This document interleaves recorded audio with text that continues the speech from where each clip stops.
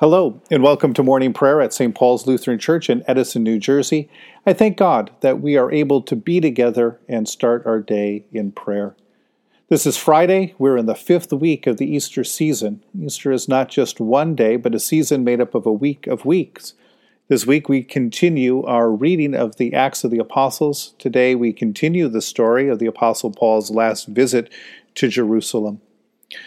Please feel free to send me an email with any stories or insights or questions that might have arisen as we've gone through our journey in prayer together. You can send them to me at pastorjim2006@icloud.com. And now we begin our prayer in silence. In the name of the Father, and of the Son, and of the Holy Spirit. Amen. Satisfy us in the morning with your steadfast love, O God, that we may rejoice and be glad all the days of our life. Praise to the blessed and holy Trinity, the Father, the Son, and the Holy Spirit, one God who gives life, salvation, and resurrection. Alleluia. The Son of Righteousness will arise with healing in his wings. O come, let us worship and praise. Come, let us sing to the Lord. Let us shout for joy to the rock of our salvation. Let us come before God's presence with thanksgiving and raise a loud shout to the Lord with psalms. For you, Lord, are a great God and a great ruler above all gods. Come, let us sing to the Lord. Let us shout for joy to the rock of our salvation. In your hand are the caverns of the earth. The heights of the hills are yours also. The sea is yours, for you made it, and your hands have molded the dry land. Come, let us sing to the Lord. Let us shout for joy to the rock of our salvation. Come, let us worship and bow down. Let us kneel before the Lord our Maker. For the Lord is our God, and we are the people of God's pasture and the sheep of God's hand. Come, let us sing to the Lord. Let us shout for joy to the rock of our salvation. You have been born anew through the abiding word of God. A reading from Acts chapter 23. Paul looked at the Sanhedrin. Brothers, he said, I have conducted myself before God in a completely good conscience all my life up to this day.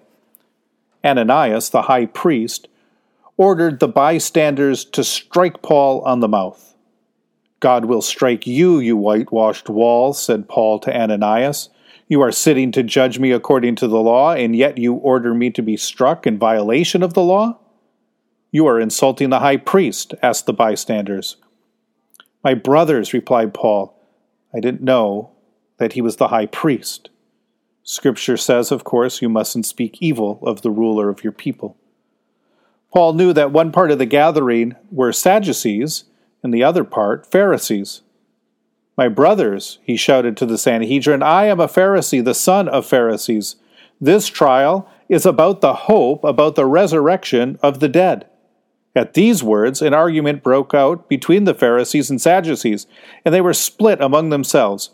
The Sadducees deny that there is any resurrection or any intermediate state of angel or spirit, but the Pharisees affirm them both.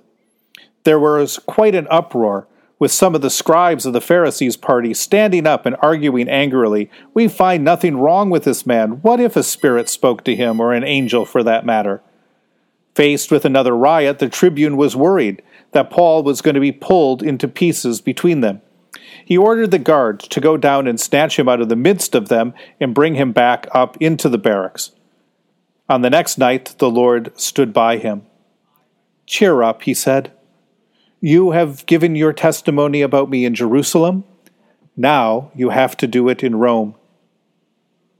The next morning, the Jews made a plot together. They swore an oath, binding themselves not to eat or drink until they had killed Paul. There were more than 40 of them who made the solemn vow with one another.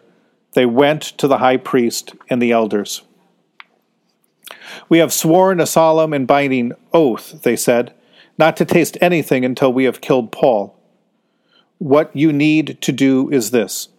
Tell the tribune with the Sanhedrin to bring him down to you, as if you wanted to make a more careful examination of his case, and then, before he arrives, we'll be ready to dispatch him. Paul's nephew, his sister's son, heard of the plot. He went off, entered the barracks, and told Paul about it. Paul called one of the centurions. "Take this young man to the tribune," he said. "He's got something to tell him." So he took off, and he brought him to the tribune. "Paul, the prisoner, called me and asked me to bring this young man to you," he said. "Apparently he's got something to tell you." So the tribune took the young man by the hand and led him off into a private room. "What is this that you have to tell me?" he asked. "The Judeans are agreed to ask you to bring Paul down to the Sanhedrin tomorrow," he said. "It will look as if they're wanting to make a more thorough investigation about him. But don't do what they want. There are more than 40 men who are setting an ambush for him, and they've sworn a solemn oath not to eat or drink until they've killed him. They are already, right now, waiting for the word from you." So the tribune dismissed the lad. "Don't tell anyone at all what you've told me about this," he said. So the tribune summoned 2 of his centurions. "Get ready a squad of 200, he said. "They're going to Caesarea. Also take 70 horsemen and 200 light-armed guards. They leave at 9 o'clock tonight. Get horses ready for Paul to ride and take him safely to Felix the governor." He wrote a letter which went like this: "Claudius Lysias, to the most excellent governor Felix, greetings. This man was seized by the Jews who were going to kill him. When I learned that he was a Roman citizen, I went with the guard and rescued him. I wanted to know the charge on which they were accusing him, so I took him into the Sanhedrin. There I discovered that he was being accused in relation to disputes about their law, but that he was not being charged with anything for which he would deserve to die or be imprisoned. I then received information that there was going to be a plot against him, so I am sending him to you at once. I have told his accusers so that they may inform you of the charges against him." So the soldiers did what they were told. They took Paul and brought him by night to Antipatris. And the next day they allowed the horsemen to go on with him while they returned to the barracks. The company arrived at Caesarea and handed over the letter to the governor, presenting Paul at the same time. Felix read the letter and asked which jurisdiction Paul was from. He found out that he was from Cilicia. "I will hear your case," he said, "when your accusers arrive." He ordered that he be kept under guard in Herod's praetorium. The word of the Lord. Thanks be to God.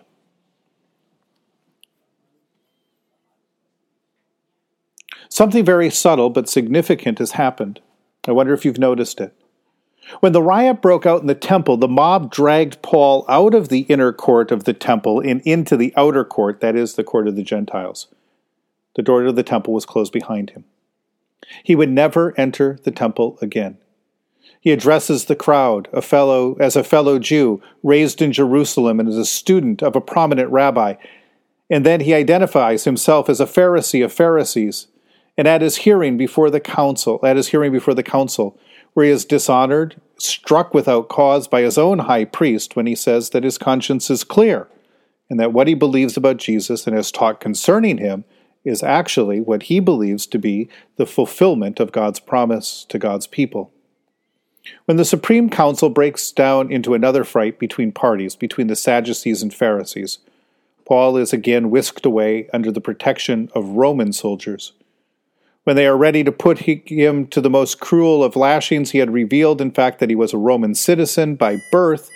Remember, he was endowed with rights under the protection and power of Rome until he might be found guilty of a Roman crime. After all that, Paul then now sits in a Roman fortress under his own protection. And here's the subtle change that has happened throughout these last couple of days. Paul is now without home in this world, a man without a country, except, of course, in Christ and among the other followers of the way.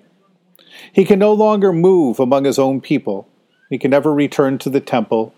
And even though he has come a long way from his younger years as a zealous, observant member of the Pharisees, we can be sure that there is a deep, deep grief. He has, of course, invoked his Roman citizenship, and even though he is a Roman citizen and afforded the benefits and protection of any other Roman citizen, he also can never fully participate in Roman society.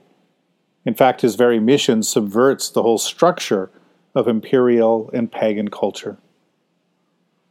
He, Paul, has now cast his lot in with Jesus, and not with any of the powers of this world. And so it is that the Lord comes and stands beside him and tells him that he is sending Paul to tell the story of Jesus, to bear witness to the Messiah in Rome itself. The high priest has his own agenda. The men who have committed themselves to killing Paul before they eat and drink again have taken their vow. The tribune and the governor have their own way of looking at things, but none of these matter much compared to the Lord's plan to bring Paul and the gospel of Christ to Rome. Paul serves Jesus. Jesus has entrusted to him a mission, and Paul will do what he can to fulfill that mission, even as the Lord opens up surprising doors for it to see its realization. And that's the real story and revelation of Acts all along. The Holy Spirit is the one moving this story forward. The word of the Lord is being scattered throughout the empire, and it is secretly and silently growing. I think Jesus even said something about the kingdom of God working like that. Amen. In the tender compassion of our God, the dawn from on high shall break upon us. Blessed are you, Lord, the God of Israel. You have come to your people and set them free. You have raised up for us a mighty Savior, born of the house of your servant David. In the tender compassion of our God, the dawn from on high shall break upon us. Through your holy prophets you promised of old to save us from our enemies, from the hands of all who hate us, to show mercy to our forebears, and to remember your holy covenant. This was the oath you swore to our father Abraham, to set us free from the hands of our enemies, free to worship you without fear, holy and righteous before you all the days of our life. In the tender compassion of our God, the dawn from on high shall break upon us. And you, child, shall be called the prophet of the Most High, for you will go before the Lord to prepare the way, to give God's people knowledge of salvation by the forgiveness of their sins. In the tender compassion of our God, the dawn from on high shall break upon us, to shine on those who dwell in darkness and the shadow of death, and to guide our feet into the way of peace. In the tender compassion of our God, the dawn from on high shall break upon us. The Lord be with you. Let us pray. Mighty God of mercy, we thank you for the resurrection dawn, bringing the glory of our risen Lord who makes every day new. Especially we thank you for the sustaining goodness of your creation, for the new creation in Christ and all gifts of healing and forgiveness, for the gift of relationship with others, and for the communion of faith in your church. For what else are we thankful? Merciful God of might, renew this weary world, heal the hurts of all of your children, and bring about your peace for all in Christ Jesus the living Lord. Especially we pray for those who are sick, for those who are mourning, for those who are struggling or feeling lonely and isolated, for those who are caring. We pray for those who govern the nations of the world, and for people in countries ravaged by strife, warfare, or disease, for all who work for peace and international harmony, for all who strive to save the earth from carelessness and destruction, and for the Church of Jesus Christ in every land. For what else, or for who else, are we praying today?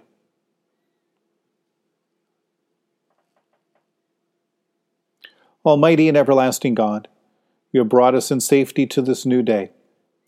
Preserve us with your mighty power, that we may not fall into sin nor be overcome in adversity.